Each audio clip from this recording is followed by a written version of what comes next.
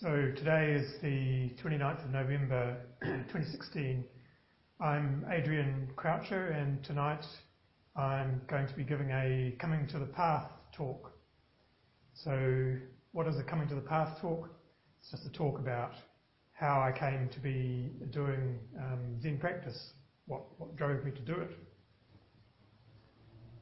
And so how did I end up on this path of Zen practice? In one sense, I think the answer, with apologies to Bodhidharma, has to be, I don't know. A lot of the most important things that have happened to me in my life seem to have come about, apparently at least, by chance, by combinations of circumstances. And I often don't really feel like I understand them completely, but I just try and be open to them. Maybe if I spent more time planning out my life, maybe even better things would happen to me that I did understand how they came about, but that doesn't seem to be how it's worked so far.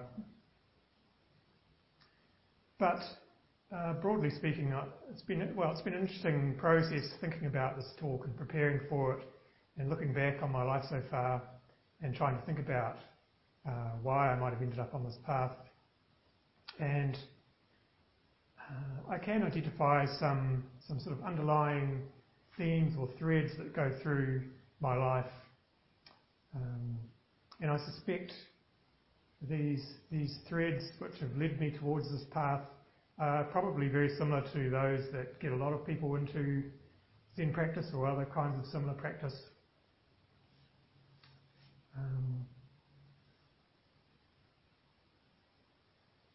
So they probably manifest in different people's lives in different ways, maybe very different ways. So there are really two main things which I think I can think of as being the things that have got me into this practice, just speaking very broadly. The first one is curiosity. This is curiosity about what the world is, what I am, who I am, what we are, what life is, the big question of life, the universe and everything, as Douglas Adams had it. One of my favourite authors, Russell Hoban, wrote a novel in which one of his characters said, "If reality had a stage door, I'd hang around there to see what comes out after the show." That's kind of how I feel about reality as well. See what's going on behind the scenes, around behind the backstage, and behind the curtain, and what's happening underneath. And the second thing, apart from curiosity, is suffering. What we call dukkha, the unsatisfactoriness, the endless unsatisfactoriness of unenlightened life. Starting often from our own suffering and then often widening out into consideration of the suffering of other beings and how to respond to it. What do we do? How can we help? So these two things, these curiosity and suffering, I think are the things that the underlying kind of causes which have manifested in different ways in my life to point me in the direction of Zen practice. Before I go any further, I should say, particularly for new people, it's okay to move a few times during these talks. They're a bit longer than a round of sitting, so it's all right to move a little bit. So where to start with my own life? Well, thinking about these things, the curiosity and the suffering, I can see them going back to before the start of my own life, actually. A few examples. First, my grandfather, my mother's father. One thing I really remember most about him was sometimes we would go visit my grandparents, and if it was a clear night, he might get his telescope out. He had this telescope which lived in a couple of wooden boxes, and if it was the right sort of night, we might get that out and start showing us the stars and the planets and the moon. And I found this completely fascinating. These little points of light that I could see with my eye suddenly turn into these other completely different things, fascinating things, these planets with little bands of colour and little moons of their own, the rings of Saturn, and these binary stars that just look like one star, but when you looked at them with a telescope, it's actually two in there. I think this was a big contributor to my own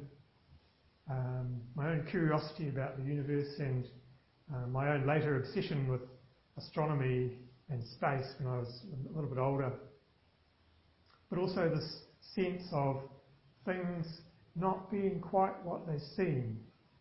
That when you look at them closely, they can turn into something else, a bit more mysterious and strange and interesting.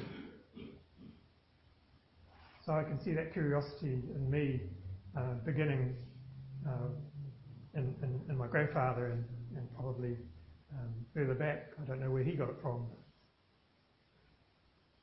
And after him, my own father, he's also manifested the same kind of curiosity throughout his life. And he's also, I think, felt a need to help other people throughout his life too. He left school when he was 14 during the Second World War to help support his family, and he worked as a farmer to begin with.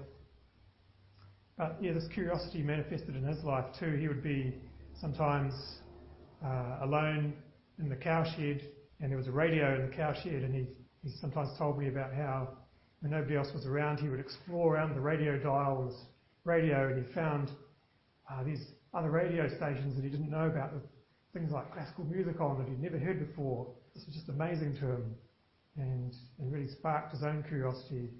And when he was a little bit older, he travelled to Europe, which wasn't something that everyone did really back then. You had to go by ship, and it was a long journey, but he did that. When he came back, I think he had a memory from his own childhood of a teacher that he'd had who had really helped him and inspired him. And so he decided he would become a teacher, and maybe that way he could help other people in some way.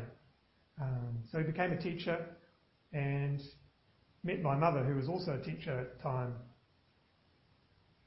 And they were both also involved in the church to some extent.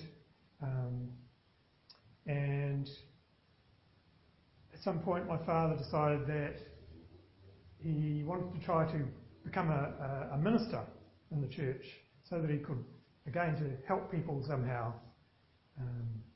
So he began university training to become a minister. Wasn't easy because he'd left school early, and by this stage my elder brothers had started appearing. So he was delivering bread in the middle of the night to try and support his growing family and trying to study during the day. And one thing he came across during his study was philosophy. He studied philosophy as part of his training there, and he really loved that. It made him question all kinds of things. Fortunately or unfortunately, one of the things that made him question was his faith. So he didn't, in the end, continue down that route of becoming a minister.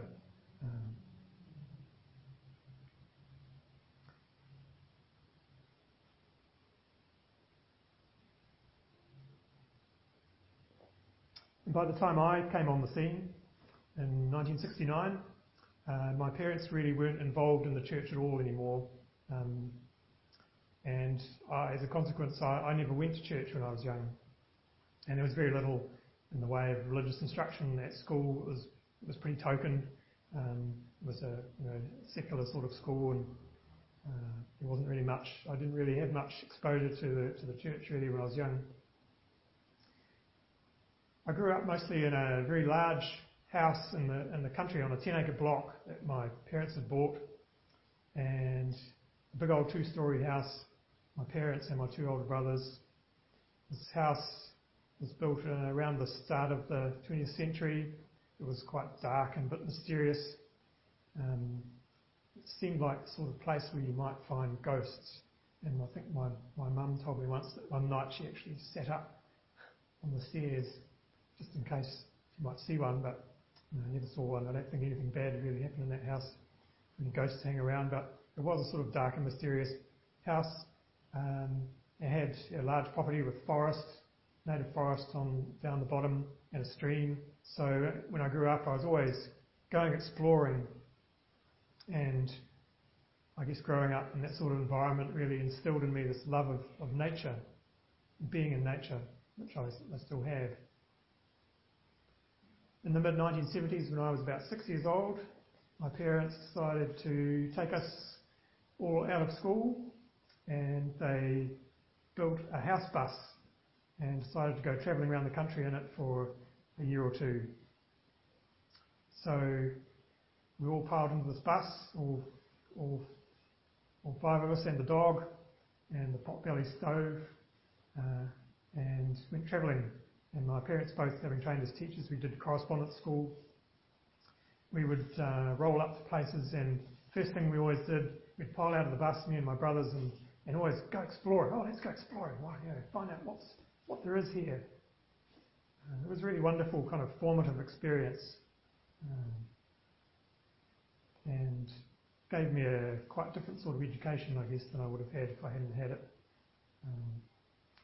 Had some holes in it. My parents weren't really all that keen on phys ed, so I never learnt to swim very well or catch or throw a ball or anything like that until we got back from our travels and I went to a normal school again.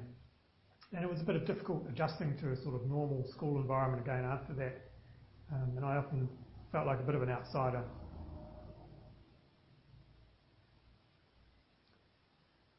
When I was 10 years old, my grandfather, who I mentioned before, died, and this was the first time I'd experienced a death in my family, my close family. And although I was very young, I was quite deeply affected by this, unexpectedly so really, because I was so young and because of the times being as they were then. I wasn't allowed to see his body after he died, so he just sort of vanished. And it was all very quite upsetting and confusing for me. And for some reason, it was kind of strange because I'd never had any sort of anything to do with the church. I felt I needed to do something, and I remember after experiencing my grandfather's death, I began praying to God, even though I didn't really know how to do it. I did it anyway, and I guess I was looking for some kind of a response. Unfortunately, it never really came. So after a time, this prayer slipped away again, and that was that. One thing that did happen as a result of all this, though, was because I'd already manifested this interest in astronomy and space and stuff, I inherited my grandfather's telescope, and I still have it today. It's still sitting in its wooden boxes at home.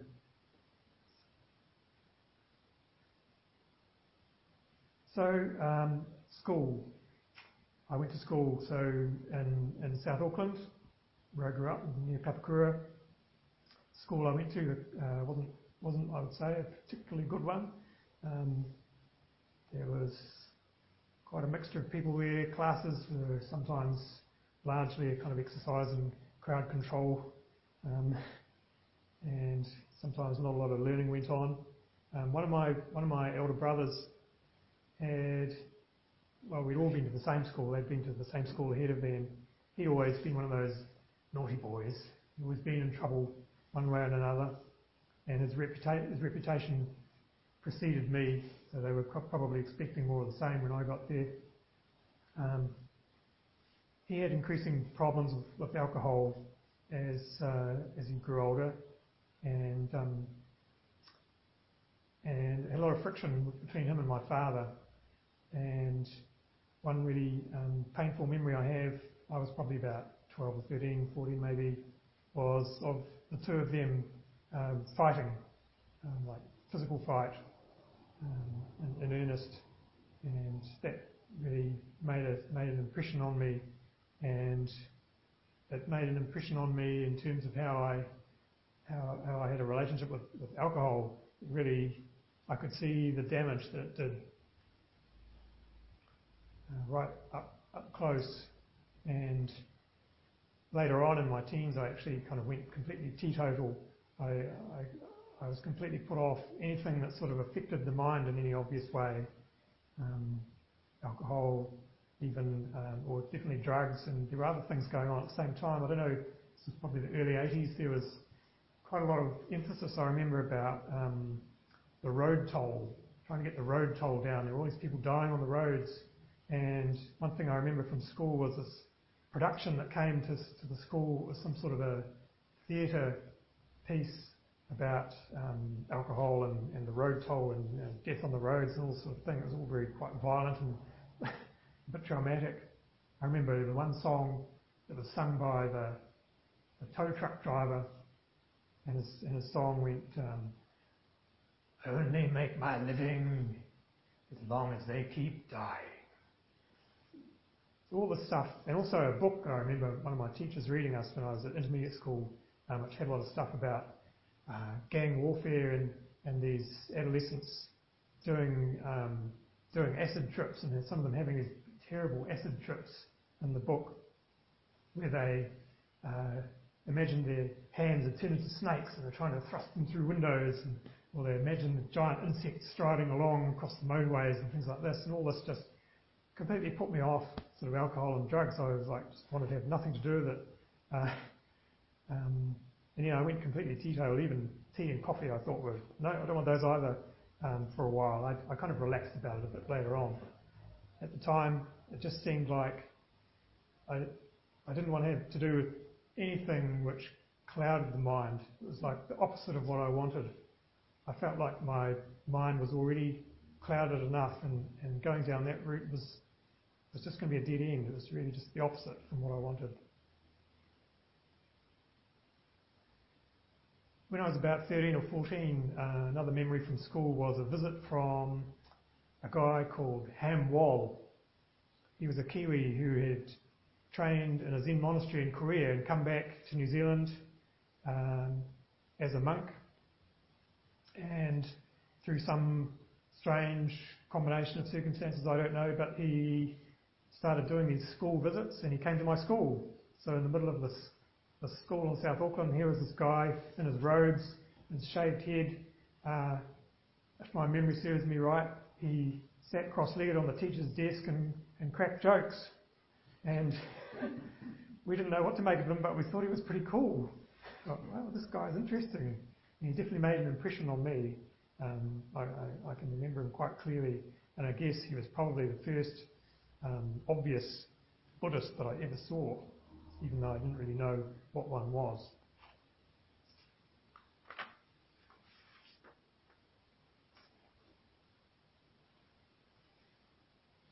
So school went on. When I was 16, I had a good teacher. This is the first good teacher I'd had really at school, I would say. Well, maybe not quite first, but it was definitely the best teacher I had at school. A guy called Mr. Hunt, and he was a bit eccentric, and he really encouraged kids to think for themselves and do original things, which he'd done himself. I had him for science and physics in Form 6, and somewhat to my surprise, I found that I was quite good at this physics stuff, and I found it really interesting. Finding out about the workings of the universe, and on very large scales, like in the large scale universe, but also in the very small. I found that very fascinating as well, as molecules and atoms and subatomic particles and all this sort of stuff. I found it really fascinating. And this teacher, Mr. Hunt, was really encouraging, and was one of the first people who encouraged me to think, oh, maybe you could maybe go to university, which wasn't something that many kids from my school really did. It wasn't that kind of school. So this was a new thing. It was partly this fascination with the universe, this curiosity being reawakened, I guess, and also just, I guess, my ego being quite happy about finding something that I was good at. So both of those things combined to make me really interested in this. Another thing I discovered at about the same time was girls. I'd been really shy up to that point, and had never really been able to even think about talking to girls until I was about 16, around about that time. and this was really interesting stuff. These girls were quite interesting people actually, and of course, inevitably I fell in love with one of them, and after some months of sort of stewing over this and trying to get my courage together, I finally went off and told her that I was in love with her, and unfortunately suffered this crushing defeat because she didn't feel the same way, and I hadn't really thought about that being a possibility. So I took it pretty hard, although I was only like 16, and it's just a sort of adolescent crush probably, but I took it pretty seriously and pretty hard. And in my final year at school when I was 17, I effectively became a recluse. I retreated into my work. It was partly this curiosity about the universe that I was really wanting to explore through physics and astronomy, and a combination of things that and a sort of this academic success that I was starting to have and enjoy, my ego enjoying that, I guess. But also a couple of other things. My father always had a really strong sort of work ethic, and I guess I tried to live up to that as well. I wanted to work hard, partly to please him, perhaps. But yeah, a large part of it was this sense that the world of people and relationships was something unsafe. It had been quite upsetting and unsafe feeling for me. So I retreated into myself and into my work. I decided I was going to become an astrophysicist. And so my last year at school, I had no time off. I had no holidays at all during the whole year. I worked 7 days the whole year. Didn't really keep up with friends at all. Didn't go out. Just studied and thought and read, and decided I was going to try and sit these scholarship exams. I don't know if they still have them, but it was this kind of extra exam you could do at the end of Form 7 on top of the usual ones. And basically, nobody at my school ever thought about doing those, hardly anyone. But I decided I was going to have a crack at this. Unfortunately, I'd had that great teacher when I was 16, but when I had my last year of school was hopeless. It was a real disappointment, and was only interested in kind of rote learning and regurgitating things. So I learned how to teach myself. I was so fascinated by this stuff, I decided I wasn't going to let this teacher stop me. I was going to teach myself, and so that's what I did for that year. And also spent a lot of nights outside alone with this telescope of my grandfather's and looking at what was there.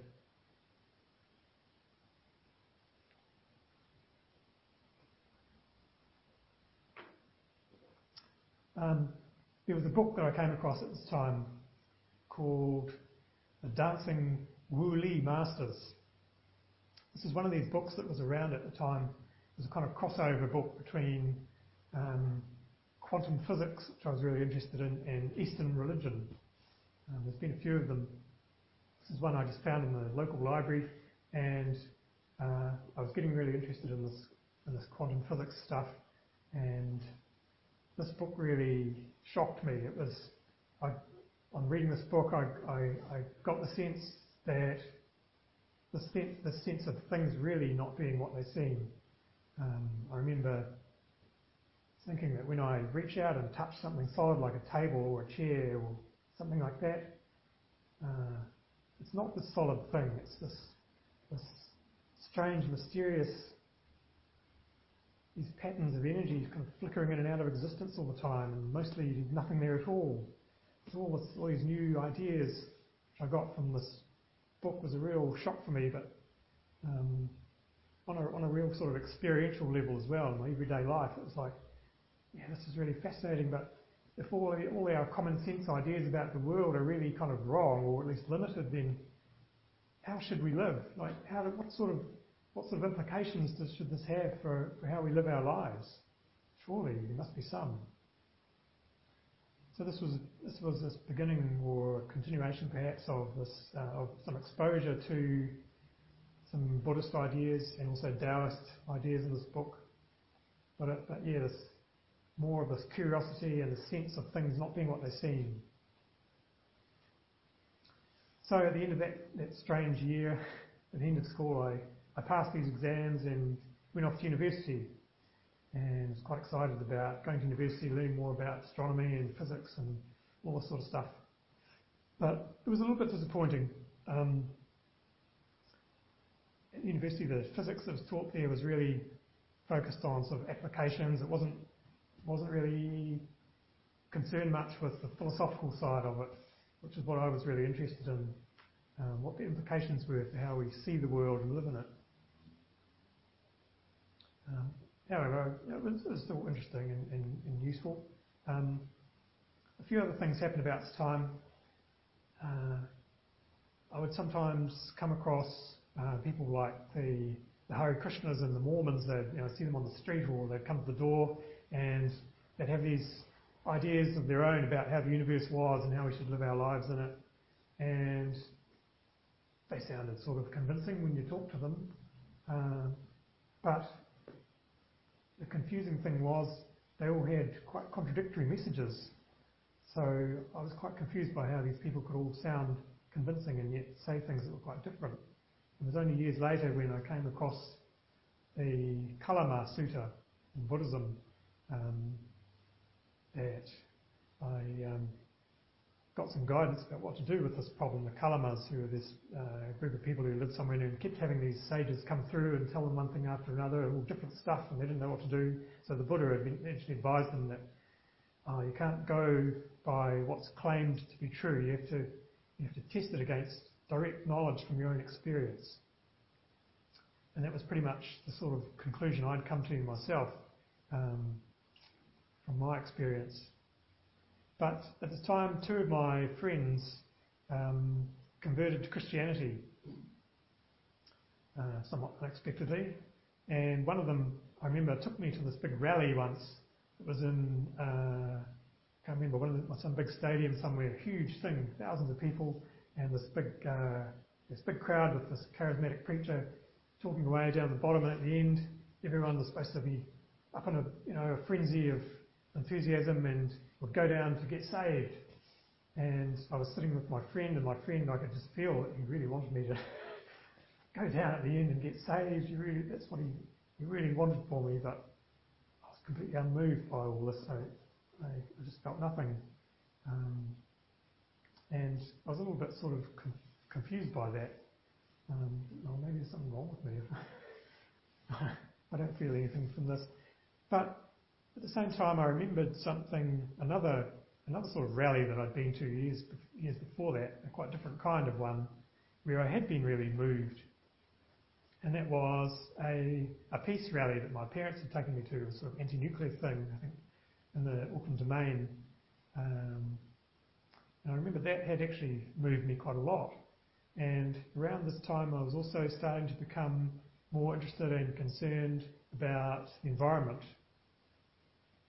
And so I decided this was what I needed to do, and partly, I guess, from my sort of disillusionment with the academic physics that I was learning and all that stuff.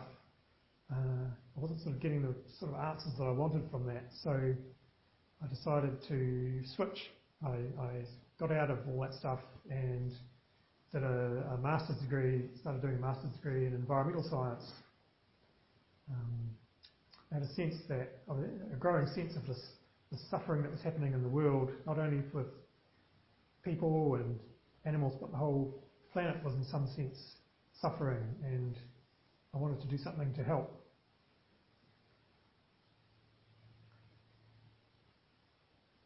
One thing that happened about this time, I'd been in my early 20s, I was on a train one day, and I used to take these suburban trains to and from university and back home, and had a lot of time to do a lot of reading on these trains.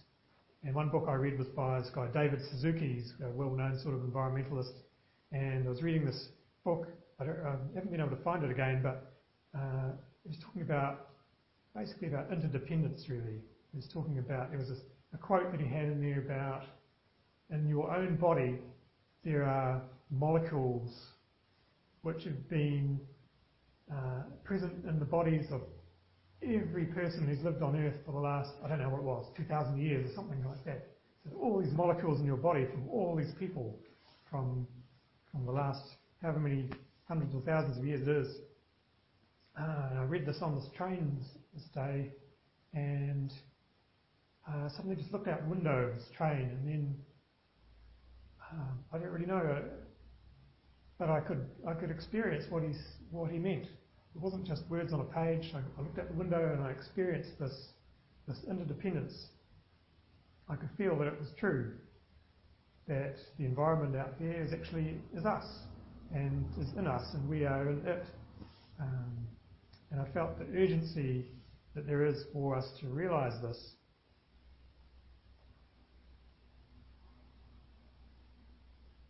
At the time, I really didn't understand what had happened, and I didn't have words to describe it, and I wasn't keeping journals or anything, so I'm just going by my memory of that. But it's a strong memory, and I think it's one of those things which helped to sustain my faith later on in practice.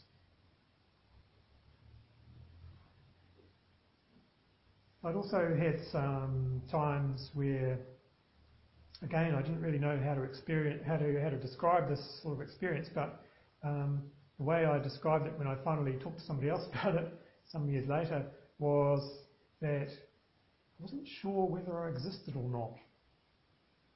It was the closest I could come to at the time to what I felt at these times, and I didn't know what they were, and they were a bit scary. The only thing I could think of really at the time was that I might be going mad, I might be losing my marbles. It felt quite dangerous and frightening. I think now I would say really what was happening was I was just starting to question who I was in quite a more fundamental way, and particularly questioning the ego self. Is this really who I am, or is there something deeper? Questioning, asking, what am I? I just came across a good line that describes this sort of sense in a novel by Marcel Proust. He says, "What an abyss of uncertainty whenever the mind feels overtaken by itself, when it, the seeker, is at the same time the dark region through which it must go seeking, and where all its equipment will avail it nothing." That was how I felt. And I still feel that. But now, in the context of practice, it's not something frightening, really. It's almost a kind of welcoming thing. And I feel that I understand that it's something I have to look into rather than be afraid of. When I was in my early 20s, a member of my family had what was in those days called a nervous breakdown. I don't know maybe they're called something else now, but that was what they were called then. He was never really properly diagnosed, I don't think, but he was clearly suffering from some kind of mental illness. And this was a very frightening thing for me, and a very painful time for everyone, for him and for the rest of the family, for me. There were a couple of aspects of it. One was that his personality seemed to change overnight, as far as from my point of view. He became a different person, and that was a scary thing.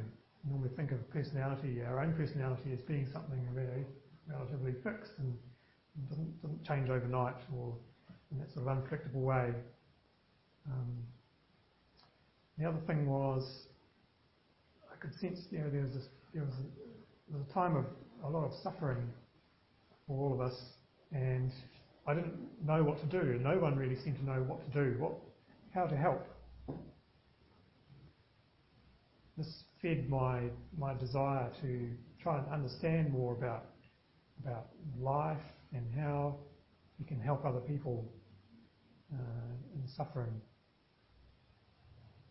I thought about this a lot at the time. Sometimes I would go off into the forest and think about stuff, and at the time I came up with this kind of idea about suffering, although I didn't use that word. I called it my theory of problems. I was thinking about, what is a problem? We say we've got a problem, what does that mean? And I thought about this a lot and decided when we say we've got a problem, it means it's when our ideas about reality don't really match up with reality itself. And so we can try and change reality to fit our idea, or we might have to change our idea to fit reality. In hindsight, I can see this was, kind of quite related to some Buddhist ideas of the Four Noble Truths, suffering of unenlightened existence and the way out. But I don't really know whether I'd been exposed to that sort of idea already, or whether I just sort of came up with something similar on my own. Either way, it helped me to relate to the teachings of Buddhism when I did really come across them. My father, who, as I said, had always liked sort of philosophizing, and we used to have some philosophical discussions around the kitchen table about all kinds of stuff, and they were always quite interesting, but I found them quite frustrating at the same time, because they never seemed to lead anywhere. They always seemed to end up with problems about the definitions of words that we were using, and maybe we were using the same word to mean different things. And it always seemed to wind up in these sort of swamps of meaning and the frustrations of language, really. So around that time, I started to suspect that the answers to the questions that I wanted answers to were not going to be found through language or thought. There seemed to be some limits to it that couldn't really be got beyond.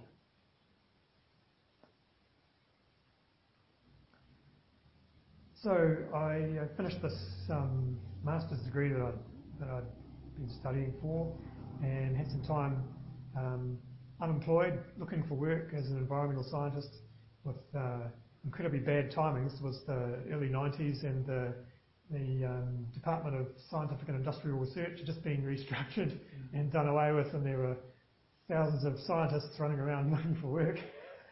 So it was terrible timing, and I didn't get a job. I spent a long time looking for work and never got any. But some other interesting things happened during that time. I had my first serious relationship at the time. It wasn't very long, I think probably 6 months or something, and not always terribly happy either. But this woman I was going out with had a book about meditation, and it's something I hadn't really come across before. It was a very secular kind of book. I think it described itself, or the practice that it was describing, described it as health meditation. It was really very much focused on the health of the body and stress relief, and steered clear of anything that might be construed as vaguely sort of religious or spiritual or anything like that. But anyway, because I'd not really come across meditation at all up to that point, I read this book and thought, oh, this sounds quite good. I might have a go at this. So I practiced it on my own, off and on, for some years after that. I think the practice involved visualizing a candle flame and just focusing on that for the duration of the sit. So it was quite simple. And yeah, that was my first experience of meditation. And although eventually it sort of dropped away again as other things came and went in my life, it was something that never completely went away. I guess I sensed that there was something in there that I had to explore further. After I'd broken up with this woman, which was another difficult thing, I bought a book about Buddhism by a guy called John Snelling. And I guess, I don't remember this time all that well, but I guess that shows that I had some interest in the whole sort of meditation, but also the Buddhism, the wider context of practice outside of meditation as well, ethics and other things that practice involves. After this time of looking for work and not finding any, I decided if I was going to get work in the kind of area that I wanted to work in, I was probably going to have to go back and do a PhD. So as it happened, I got a scholarship to go back and went back to university, started again there. And there was a meditation group actually at university. I thought, oh, meditation group, I'll try that. But found that rather disappointing. It was actually sort of yoga meditation with mantra chanting and someone playing a guitar and singing and stuff. It's not really what I was after at all. So I think I carried on doing this meditation sort of on and off. Usually when times were tough, I would get back to it again. But I didn't have a sort of regular practice or anything like that at the time. When I was about 3 years into my PhD, another part of my life that I'd been neglecting for a long time resurfaced. This was music. When I was young, I'd always play drum kit. And when I was a young boy, if you'd asked me what I wanted to be when I grew up, it was I wanted to be a jazz drummer. It was just the most exciting thing I could think of that I wanted to do. So I played drums throughout school until kind of high school, when I started having to sit exams and things that sort of fell away. I always listened to a lot of music, and I had a friend at university when I started university who introduced me to classical music as well, which I'd never really experienced, and got interested in that. And so, yeah, halfway through this PhD, this music thing decided that it couldn't be neglected anymore, and I had to do some more of it. So I had this desire to develop my creative side again, which I'd really neglected through this period of becoming interested in science and physics and all that kind of thing. I'd steered away from all that sort of creative side, which had been a really important part of me when I was younger. It's something that apparently I couldn't suppress forever. It came back quite strongly. One thing I did at this time, came across by accident, a friend of mine, a fellow student at university, actually had introduced me to a book called The Artist's Way. Some of you may have come across it. It's a course that you can put yourself through for developing creativity. And one of the main tools that it teaches is a thing called morning pages, where every morning when you get up, you write 3 pages without stopping in an A4 exercise book. And it's a way of creating something without judging at the time. There's no time, you have to do it fast. There's no time for the thinking mind to start judging it or deciding whether it's good or terrible or anything. You just get it down and you do it every day, whether you like it or not. So this was a practice I took up, and I continued doing that. I did it quite religiously every day for, I think, nearly about 13 years after that, actually, a long time. And I think that kind of discipline also stood me in good stead for when I came to do Zen later, and so I already had that habit of getting up in the morning and doing some kind of a practice as the first thing. Around this time, I guess partly because I was a little uncertain about my direction in life, I had my study that I was doing, but this music stuff was coming up, which was really a lot more fun, and but unfortunately quite hard to make a living out of. And I was a bit uncertain about that, but also had some issues come up from the relationship I'd had a year or two before, which were a bit unresolved. And so around about this time, I started to have a few bouts of depression, feeling quite lonely and isolated, and these feelings of worthlessness coming up. and feeling that I wanted another relationship, but it wasn't happening, and also fearing having another relationship because of the problems and the sort of pain that I'd experienced in the last one. So, I got into a bit of a dark spot for a while. Luckily, I had a friend, a flatmate actually, who worked in mental health and advised me, oh, maybe you could try getting some counselling. And it was something that I'd never considered. It's really not a very South Auckland thing. I didn't know anyone who'd ever had counselling. I thought it was only something you did when you really had problems. It wasn't something that I'd do. But anyway, because I was in a bit of in a bad place, I decided to have a go at it. And had this, we saw this guy every week for about 6 months, I think, maybe more.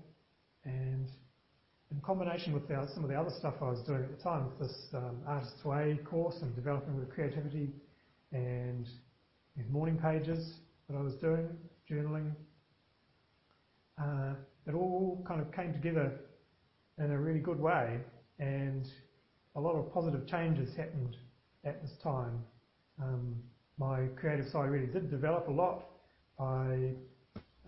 This is another one of these combinations of chance, circumstances and happy accidents, which have been the way that most of the best things in my life have happened. I met this guy, Phil Dadson, who was a musician, but I was a great fan of his already, and he invited me to join this percussion group that he'd had for a long, long time, and it was just, I couldn't believe that had happened. It was like a dream come true, really. And I began performing again with this group, and in combination with this work I was doing on myself, things started to get a lot more positive around this time, and I returned to a sense of accepting myself again, and got to a point where I felt it was okay that I was still single, and that was fine. I really got to the point where I felt that. So then the inevitable happened, and I was 28, and I met Sally. Another one of these chance events, combination of accidents. We met, and neither of us was looking for a relationship. In fact, we were flatmates, so we really shouldn't have been having one. But it felt like something that was something that I couldn't control. It was just something that was going to happen, and so that's one of the most wonderful things that's happened to me. At that time, she was practicing at the Auckland Buddhist Centre, and I went along. Sometimes I went along and had some meditation instruction at the Auckland Buddhist Centre. They used to run these courses, they probably still do, teaching people to meditate in a very kind of thorough and systematic kind of way. So I learned quite a lot, although I never quite felt like I belonged there in some way.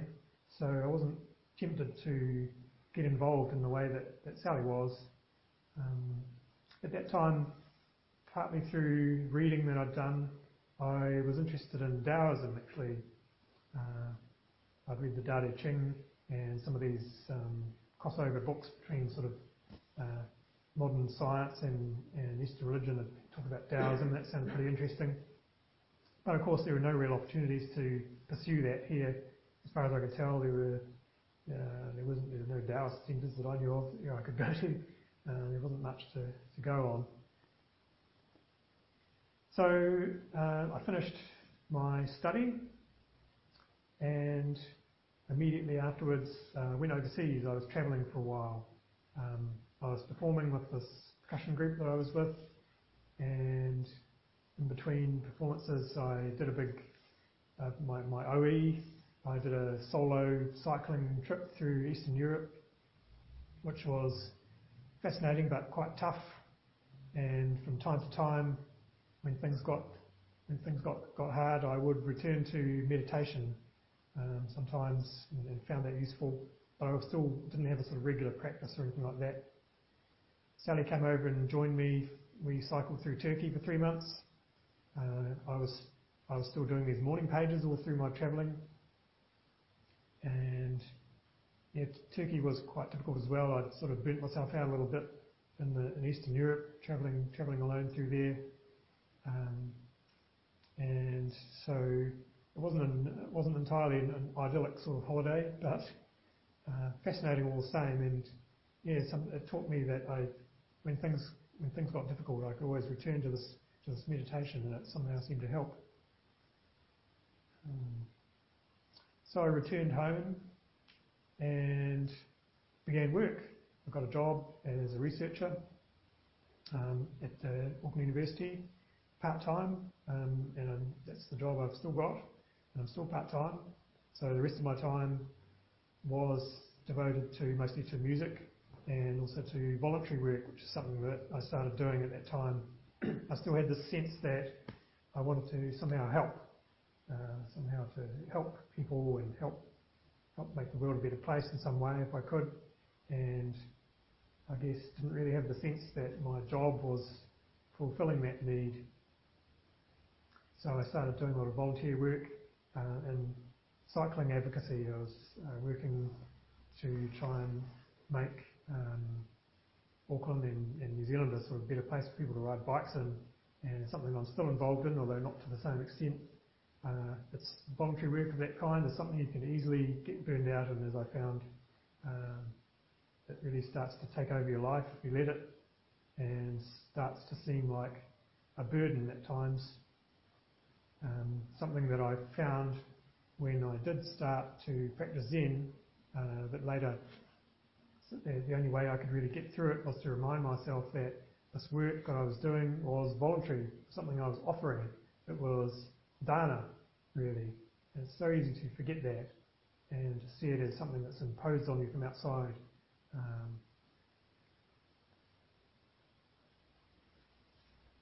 In 2003, Sally had started her own PhD, and she went away to Australia for most of that year, and I was left here, and I found that pretty tough, a bit tougher than I had expected. And again, I started sitting, and this time I started sitting every day. I started sitting every morning. And as it happened just around the corner from us, there was a group called the Long White Cloud Sangha, who were followers of Thich Nhat Hanh, the Vietnamese Zen teacher. And so, because they were just around the corner, I decided, I'll go and see what they do. And so I'd go along and sit with them. I think it was Tuesday nights. And I really took to this teaching of Thich Nhat Hanh's. His teachings on interbeing and the environment really resonated with me, with my interest in the environment, and his emphasis on engagement, engaged Buddhism, not just sitting, but also this helping. So I began to get more involved with this group and did a few short retreats with them, and also did a retreat with another teacher called Tarchin. He's a sort of very eclectic Vajrayana teacher. He did a retreat over in the Coromandel that I went to. So I started to get more and more involved in Buddhism, finally. Throughout the years before that, I would never have called myself a Buddhist. I was starting to sort of turn that corner and really identify with this path as being something that I really had to do. With the Long White Cloud Sangha, there was no actual teacher there. It was a sort of self-led group. There's a teacher who was then called Shalom, now Sister Fo, who lives over in the Coromandel. She would come along sometimes, but mostly it was the people going along. One of them would have to lead the sitting. And so after a while, I began helping to lead these weekly sittings. And I felt a little bit uncomfortable about this, really, because I knew that I didn't really have any experience, and I didn't feel qualified to do it. Partly that's just a pattern that I have. I often feel like I'm not qualified to do the things that I'm doing in all kinds of areas, but yeah, it was a little bit uncomfortable for me, and I also felt a need for a kind of practice that really challenged me more. It was a bit less safe, something that would push me out of my comfort zone a little bit more. That same year, a friend of mine died of cancer suddenly. He'd been very healthy and a very fit guy. Suddenly got diagnosed with this cancer. I think it was in his lymphatic system, just went everywhere suddenly, and he was dead in 6 months. So this was another time that I found quite challenging, especially as Sally was still away. I was on my own there, and before he died, I would go and visit him at the hospice. And again, I had the sense that I wanted to help him somehow, but I didn't really know how. Wasn't sure what to do. And maybe if I sort of understood something more about life and how the world works, perhaps I'd be able to help him more. And I remember coming out of the hospice one day and looking out and seeing the trees, the green trees outside the hospice, and it was like seeing them for the first time, or maybe the last time. It was sort of new and very vivid suddenly. I guess the nearness of that sense of death being very near suddenly made things very, very real, very, very alive.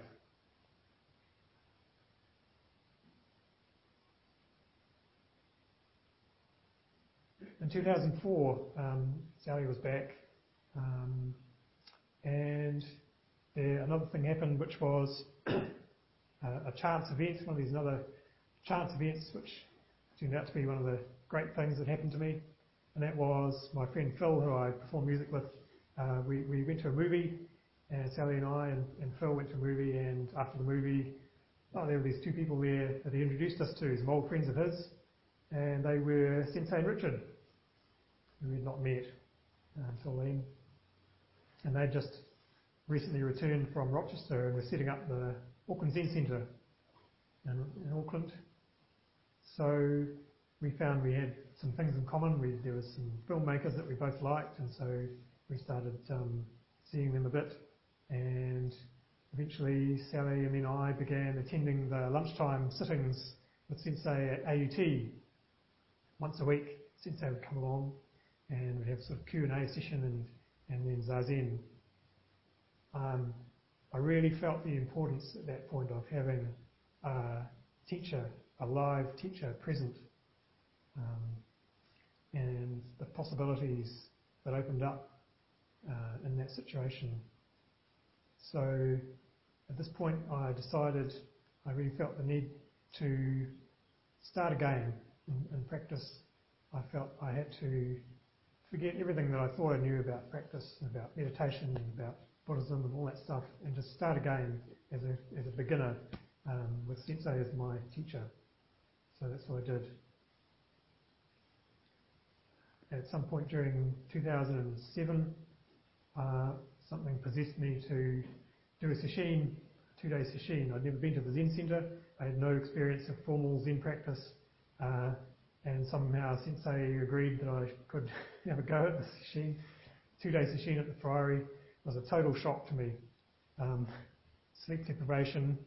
I overdid the instruction about light eating and put loads of pressure on myself. I'd read the 3 Pillars of Zen. I knew what was meant to happen. I had these incredible pains in my neck and shoulders from this pressure that I was putting myself through. I fainted in the first Teisho on the day 1, keeled over on my face, and felt pretty miserable. But I sat it through to the end, and I could sense, even though it had been really difficult, one of the hardest things I'd ever done, and incredibly challenging, that this was something that I really had to do.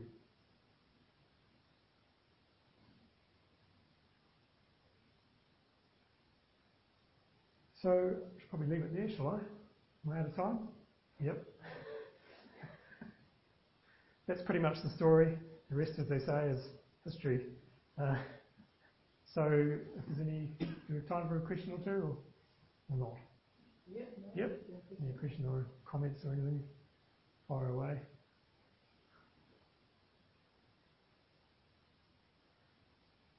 Maybe you can ask them when you make up to. Yeah. Okay, in that case. case, we'll leave it there, recite 4 vows. All beings without number, I bow to the great, endless blind passions, I bow to uproot, dharma gates beyond measure, I bow to penetrate the great way of Buddha, I bow to attain all beings without number, I bow to liberate endless blind passions, I bow to uproot dharma gates beyond measure, I bow to penetrate the great way of Buddha, I bow to attain all beings without number, I bow to liberate endless blind passions, I bow to uproot dharma gates beyond measure, I bow to penetrate the great way of Buddha, I bow to attain.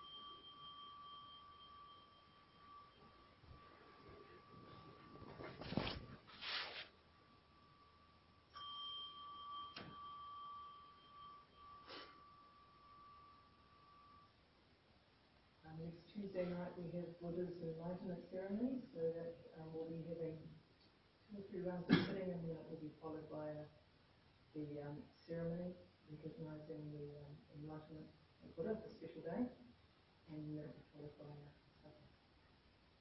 Okay, so that's it for now. Thank you.